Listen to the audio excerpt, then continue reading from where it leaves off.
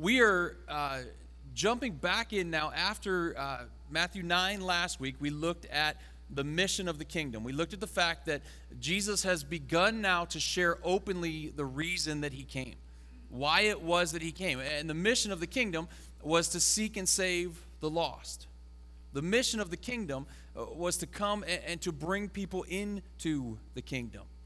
And now as we get into Matthew chapter 10, he begins to reveal how that's going to happen. He begins to reveal how that kingdom is going to expand, how it's going to grow. Every kingdom from the beginning of time has sought to expand.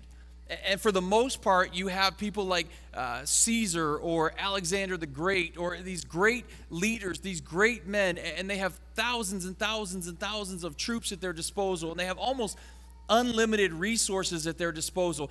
And now you have this kingdom that Jesus has introduced, and just like everything else about this kingdom, the way it's going to grow is different. The way it's going to expand is different. Jesus starts with 12 men. That's how the kingdom's going to begin to grow, with 12 men. And they're not armed with weapons.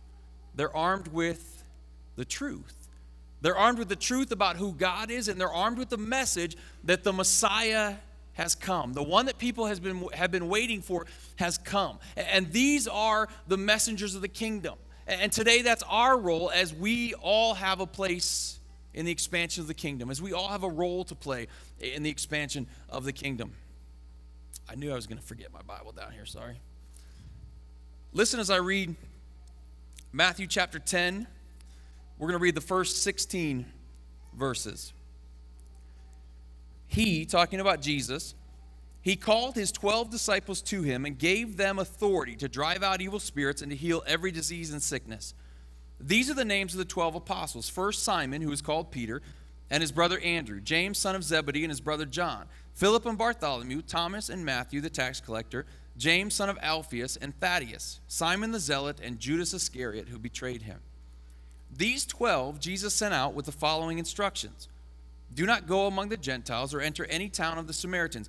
Go rather to the lost sheep of Israel. As you go, preach this message. The kingdom of heaven is near. Heal the sick, raise the dead, cleanse those who have leprosy, drive out demons. Freely you have received, freely give. Do not take along any gold or silver or copper in your belts. Take no bag for the journey or extra tunic or sandals or a staff, for the worker is worth his keep. Whatever town or village you enter, search for some worthy person there, and stay at his house until you leave. As you enter the home, give it your greeting. If the home is deserving, let your peace rest on it. If it is not, let your peace return to you. If anyone will not welcome you or listen to your words, shake the dust off your feet when you leave that home or town.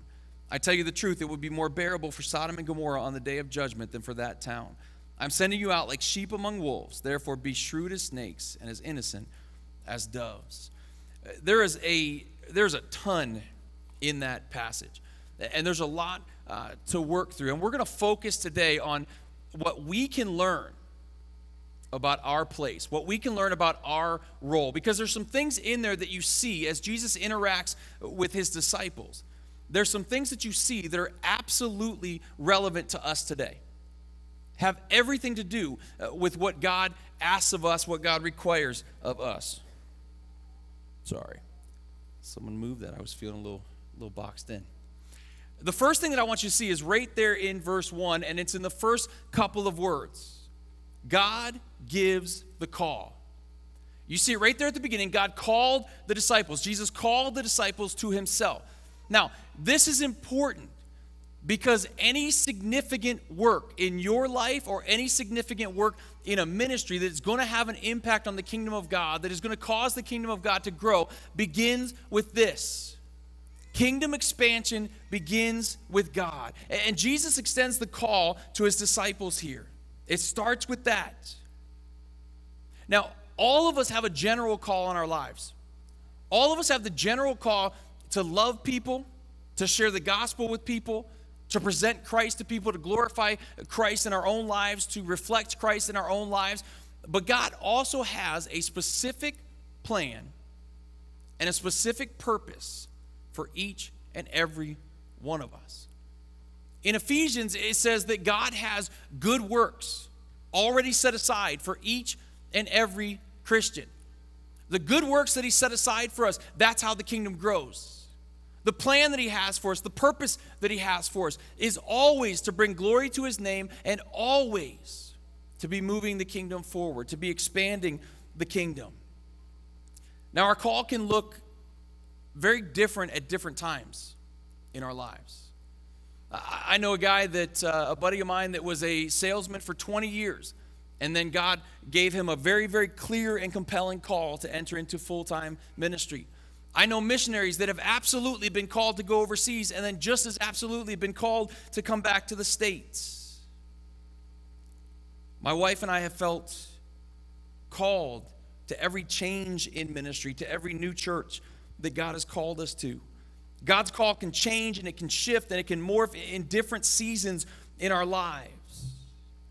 But there's always a call. There's always a role to play. There's always a part for us as the kingdom grows. And for you right now, you may not be sure of what that is. You may not be absolutely certain what the big picture is that God has for you. His call right now may only extend to your family. It may extend to the end of the block. But all of us have a call. And I think that all of us genuinely desire to do great things for God's kingdom. And I think we have in our mind a picture of what that looks like. Most of us have these huge ideas of the great things that we're going to accomplish for God. But if that doesn't start with his call, if that doesn't start with him revealing to us where it is we're to go, if that doesn't start with him stirring our hearts with his power, then those efforts will never produce the kingdom results that they could and the kingdom results that God desires. And so that's where it starts. It seems very basic, and in some ways it is. But your role in growing the kingdom begins with God's call on your life. It begins with God revealing his purpose for you. The second thing that you see, and we see it right here again in verse 1, is that God gives the authority. God gives the call, and then God gives the authority. Scripture says he called his disciples to him and he gave them the authority to do what needed to be done. He gave them the authority to accomplish what he had just called them to. I think we can get tripped up on this sometimes. I think we can, in this day and age especially, it can be hard to share our faith. It can be hard to do those things that will grow the kingdom, that will expand the kingdom. Because we live in a culture that says, what right do you have to tell me what to believe? What right do you have to think that the way you believe and the truth that you have is more true than mine? What right? What gives you the right? And as Christians, I think we easily forget at times. What gives us the right is God himself. What gives us the right is that we have the full authority of God behind us to do what he's called us to do. We have the authority to preach and to teach and to heal, and to comfort, and to counsel, to encourage. We have the authority of God to follow his call any way that he asks us to. And Scripture tells us that we don't have to worry about our words falling flat because we carry the full authority of the Spirit of God. And when we're sharing Scripture, we have the authority of God in the words that we share. Matthew 28, 18 through 20, notice the Great Commission. Then Jesus said to them, all authority in heaven and on earth has been given to me. Therefore, again, do you catch that? All authority in heaven and on earth has been given to Christ. Because of that authority, then he sends us out. Then we have that authority. He gives that authority to us. Therefore, go and make disciples of all nations, baptizing them in the name of the Father and the Son and the Holy Spirit, and teaching them to obey everything I have commanded you. And surely I am with you always to the very end of the age. That Great Commission is a call to kingdom expansion. That Great Commission is a call to grow God's kingdom. And because we have the authority of Christ, we can go in that authority. We can accomplish what it is he calls us to do. Acts 1:8. But you will receive power when the Holy Spirit comes on you. Again, this is Jesus speaking. You'll receive power when the Holy Spirit comes on you, and you will be my witnesses in Jerusalem and in Judea and Samaria and to the ends of the earth. That's the general call for all of us, to be his witnesses. But you cannot do that until you understand the first part, the power and authority. Through the Holy Spirit, you have the power of God, you have the authority of God to be his witnesses. But I think it's important to understand as well, the power and the authority come from relationship. They're born out of relationship. There's a lot of people, I think, that want God's power and they want God's authority, but they don't want the responsibility. They don't want the accountability. Moving ahead in God's power, moving ahead in God's authority starts with our relationship with him. It starts with a life that seeks him. It starts with a life that is devoted to following him. It starts with a life that hungers and thirsts for righteousness. That's when the authority of God comes on us to move ahead with his kingdom.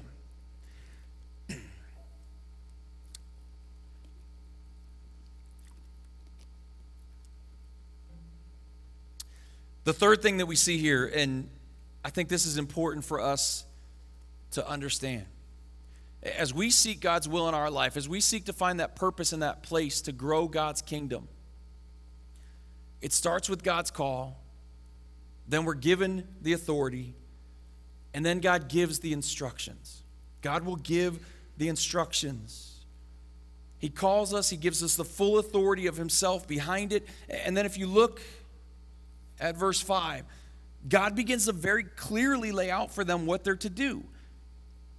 These 12 Jesus sent out with the following instructions. Do not go among the Gentiles or any other town of the Samaritans. And then he continues and says, this is what you're going to do.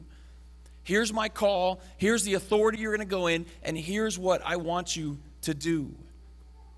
Understanding instructions and knowing the instructions are important. I took a test when I was in grade school. I don't know, second, third grade, fourth grade, somewhere in there. And I remember the teacher passing out the test, and we had to, back then, you had to keep the test upside down until the teacher said go.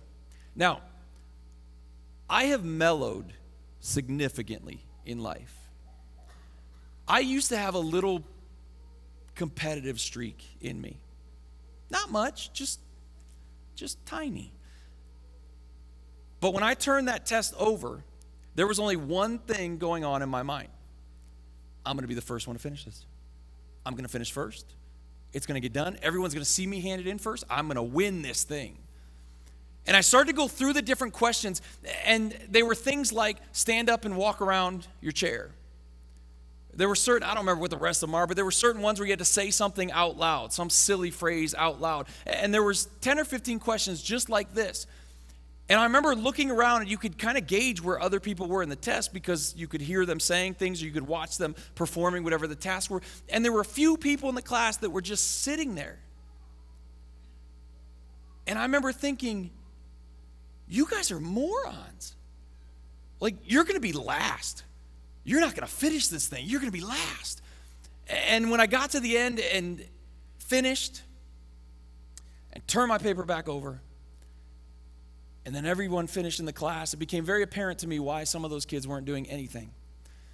Because if you had gone and read the instructions first, it very clearly said, sit quietly in your seat and do not do any of these things. I didn't read that part. I didn't take the time to read that part.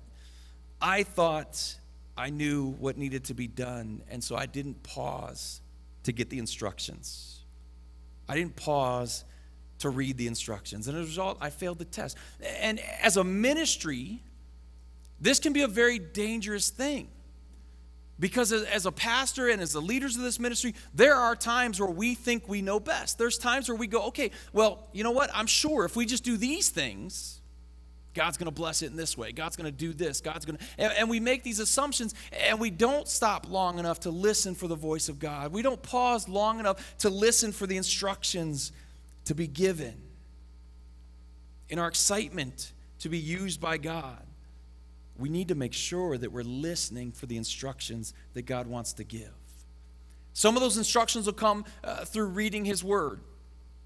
So much, almost all of what you need as far as God's will for your life is in here. There are some that God will reveal to you through other people that he uses to speak into your life. There's some that he'll reveal to you as far as the specifics of his will in your quiet times with him as you learn to wait and you learn to listen. But if we wait for the instructions before we move into our calling, we will have a great impact on the expansion of God's kingdom, a much greater impact on the expansion of God's kingdom. Now, to be clear, this doesn't mean that you sit back and you do nothing. You've heard me say it before from the pulpit. There are people that I know that are paralyzed by that idea of God's will. And they don't want to miss God's will. And they're not sure what exactly that will is. And so they use that, well, I haven't heard from him yet. And they use that as an excuse to do nothing, to sit back and accomplish nothing. Look, at the very least, we know that we're to love people. So do that. We know that we're to actively care for people. We're to meet the needs of other people. So do that. We know that we're always to be ready to give an answer for the hope that we have. So do that. There are plenty of things that we do know that God wants us to do. There are plenty of things that we do know he wants to see in our lives. So do those things. The patience that I'm talking about is being willing to slow down, is being willing to seek God's voice and the instructions for the big calling on your life. I'm not one that likes to sit still. I'm not one that likes to be or to feel like I'm in limbo. And there was a period in my life, and God's had to teach me this lesson, I don't know how many times. But in 2004, my wife and I both felt without any hesitation that God had released us from youth ministry at the time. He took that passion out of my heart. He began to change my heart. He began to give me a passion and a desire for other things and different kinds of ministry. Now, the way that I'm wired, to me it makes sense. If God says you're done with youth ministry, then the next week he's going to show me what door I'm supposed to walk through, and the next phase of ministry is going to begin. It was 9 months. And in that time, I tried to force a couple things. I tried to kick a couple doors down. But after 9 months, when we finally got to the point, Aaron got there a lot faster than I did, to be honest. When I finally got to that point where I was willing just to say, okay, God, I'm just going to wait. I'm going to sit. I know this is what you're calling us to, but I don't have the instructions yet. I don't know what that looks like, and so I'm going to wait. And when I finally got to that point, God opened just the right door for that next season of ministry. But in those months, in those 9 months, I didn't just stop. I didn't quit teaching the kids that I was called to serve. I didn't stop loving the kids that I was called to serve. I didn't stop doing the things that I knew I was still supposed to be doing in that time as I waited for what God had next. So if you feel today like you're in a holding pattern, if you feel like you're just waiting for God to open the door, or even for God to just show you where the door is so you can start to walk towards it, if you're waiting for what's next, don't miss what's now. Don't stop. Serve him where you are with all your heart, with the best of your ability. Never stop seeking to bring glory to his name. I promise you that God will honor that. We heard it all the time growing up, and I know it's not, I don't think it's from my mom. I think she got it from someplace else, but we were always told, bloom where you're planted. And so even if you know that God's calling you to a different garden someplace at some time, bloom where you're planted. Make sure that you're doing what God has for you in the moment as you wait for the instructions on what he has next. Now, in the passage that we see here, there are some general instructions that we can see that are for all of us, that he gives the disciples. In verse 8, we see the principle that we are to give out of what we've been given. Give out of what we've been given. Jesus says there in verse 8, freely you have received, freely give. A lot of times when we have the opportunity to share Christ with others, when God does open a door, we make things a whole lot more difficult than they need to be. We feel like we have to have the perfect illustration for the Trinity, or we need to be able to talk about the deeper points of theology and the deeper points of doctrine. And look, those are great things, and those are things that, yes, you should know your doctrine and you should know your theology. But what they need to see is exactly what God has given you. God's given you love. Show them love.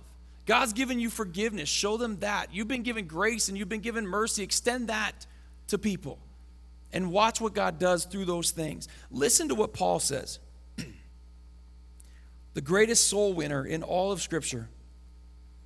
Paul says in 1 Corinthians 2:4, my message and my preaching were not with wise and persuasive words, but with a demonstration of the Spirit's power. Paul himself says, look, there's a lot of times when I'm talking to people, it's not with wise and persuasive words, but it's showing them what the Spirit has done. And there's nothing more persuasive, there's nothing more powerful than the reality of a changed life. Than the reality of what the Spirit is doing in your life and how the Spirit is moving and working in your life. And so what you've been given, give to others. The second thing, in verse 14, if anyone will not welcome you or listen to your words, shake the dust off your feet when you leave that home or town. What Jesus is saying there is don't give up. He's saying don't get discouraged. This is the second principle that we can take from this. Don't give up. And the imagery that he's using there, in those days, if a Jew had come through the land of a pagan country, a land other than Israel, he was to wipe all of the dust of that country off of his clothes as a sign that he was moving on, as a sign that he didn't agree with the culture, didn't agree with the practices and beliefs of the land that he'd just come through. And so Jesus uses that imagery here to tell his disciples not to get discouraged. What he's saying is if someone fails to listen to you, don't take it personally. Move on. Their decision is between them and God. The beautiful thing is there are millions of people out there that do not have a relationship with Jesus Christ. And so you will never run out of opportunities to grow the kingdom. Never. We had a pair of Jehovah's Witnesses come through our neighborhood a couple days ago, 2 days ago. We sent them to your house, John. We said, we're good, but they really need to talk to you. But look, I don't agree with their teaching. I don't agree with their theology. I don't agree with most of what they want to talk to me about. But you have to admire the fact that they don't give up. You have to admire the fact that when one door closes on them, they go to the next. And then they go to the next. And then they go to the next. They continue to look for opportunities. When people don't respond to our message, we need to just shake the dust from our feet and we need to move on. Not in an I'm done with you kind of way. I'm not saying if you share the gospel with someone and they don't respond the way that you want them to respond, that you just say, well, I want nothing to do with you ever again. That's not it. But look at that as, okay, that opportunity is closed for now. And begin to pray that God would give you another opportunity. Begin to pray that God would open another door. And like I said, you will never run out of opportunities in this lifetime to share the gospel and to live your faith out in front of people that need it. The third thing that we see here as part of the instructions that are given, and we got to jump way down to verse 27 here. But as Jesus continues to give instructions to them, he says this, what I tell you in the dark, speak in the daylight. What is whispered in your ear, proclaim from the roofs. Share what God teaches you. Share what God teaches you. This goes hand in hand with freely you've been given, or freely you've received, freely give. But share what God teaches you. And the obvious implication here is that as Christians, we are to be growing. As Christians, we're to be learning. As Christians, we're to be ministering to other people out of the overflow of our hearts, out of the abundance of what God's given to us, out of the abundance of what He's taught us. And those things that He teaches you in your quiet times, those things that He teaches you as you pray, those things that He illuminates, maybe in a scripture passage that you've read 200 other times, but all of a sudden God uses that to teach you something. Those are the things that we're to be sharing with others. If we're not experiencing communion with God on a personal level, we cannot share His love with others in a public arena. Share what God teaches you. Those are three things that Christ instructed His disciples to do as He sent them out. And that's where they saw the kingdom begin to grow. And these are three things that need to be a part of our lives as we seek our role in growing the kingdom as well. And then finally, the last thing that we see here is that God gives the message as well. Back up to verse 7. As you go, preach this message. The kingdom of heaven is near. It should sound very familiar because it's very similar to the message that John the Baptist preached. It's very similar to the message that you see Jesus preach and teach in His very first, or at least the account of His very first sermon as He enters public ministry. The kingdom of heaven is near. Now, as those disciples went out in that day and age, there were a lot of things that they could have preached. There were a lot of things that they could have talked to the people about that would have been very popular, that would have been very well received. They could have talked about how evil the Roman Empire was. They could have talked about the hypocrisy of the Jewish leaders. They could have talked about how evil the tax collectors of that day were. And all of those platforms, again, would have been something that people wanted to hear. All of those platforms would have been very well received and needed to be spoken out against. But those weren't the message. The message was, the kingdom of heaven is near. Today, the kingdom of heaven is here. Not in all its fullness, that day will come, but the kingdom of heaven is here. That kingdom that was ushered in by the love of the Father and the sacrifice of the Son. That's what our message is to be. And as we go out and we follow the call to expand the ministry, to expand the kingdom, to see God's kingdom grow and explode, our message is the same. There are a lot of things that we could make our message. A lot of things that could be the primary message of this ministry. We could, and we absolutely need to raise our voices about abortion. We could, and we absolutely should speak against the politics of the day, or about the drug abuse and the drug use in society, or about domestic violence, or about human trafficking. All of those things are important, and all of those things demand and deserve a voice, but never at the expense of the gospel. The primary call of God's church, the primary call of us as Christians, is not social justice. The primary call of the church is the good news of the gospel of Jesus Christ. We are called to proclaim the gospel. We are called to proclaim the good news, to offer others the opportunity to meet Jesus. We are to proclaim that all have sinned and fall short of the glory of God. We are to proclaim that the penalty of that sin is death and separation from God, but the free gift of God is eternal life through Jesus Christ our Lord. The world needs to know that there's salvation. The world needs to know that there's hope, that there's peace, that there's life, that there's forgiveness, all of which is found in a relationship with God through the redemptive work of Jesus Christ on the cross. That is the message. That is the gospel. That is the good news that a desperate world needs to hear from us from the church. Those social justice issues, those political issues, those will be addressed within the context of the gospel message, within the context of the proclamation of the gospel. But it's about the good news first. That was the call on the disciples as Jesus sent them out, and that's the call on us as he sends us out as well. We live in a mission field. We live, as we looked at last week, in a place where the harvest is great, but the workers are few.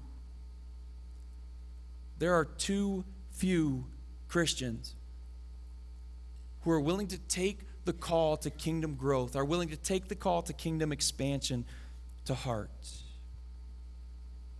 And the cure for our nation is to once again find churches where the gospel is proclaimed from the pulpit, to find churches that are full of people who understand the call on their lives, who understand the purpose of their lives, that are willing to go out and share the good news and share the hope of the gospel and live lives that will point others to Jesus Christ.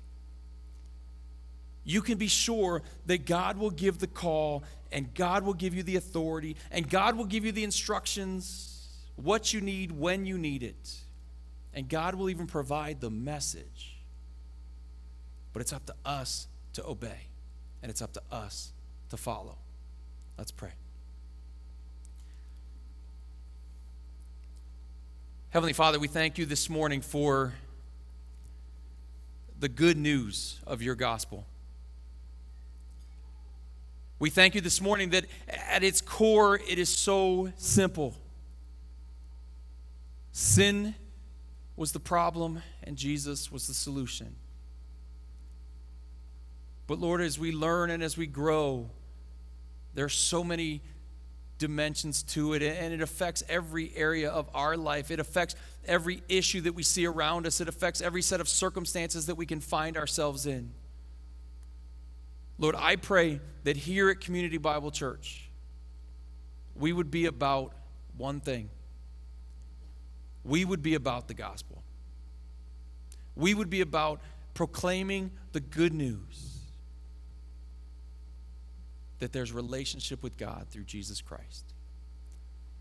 Again, Lord, I pray that your Spirit would take this, and I pray that you would just drive it deep into our hearts, that your Spirit would now do the work that he does. Help us to see where we've fallen short in this. Help us to see opportunities that we've missed, doors that we haven't walked through. And Lord, I pray that you would begin to reveal to each and every one what your will is for their life, what their purpose is in this life. Help them to find what their role is as your kingdom continues to grow and continues to expand. In Christ's name, amen.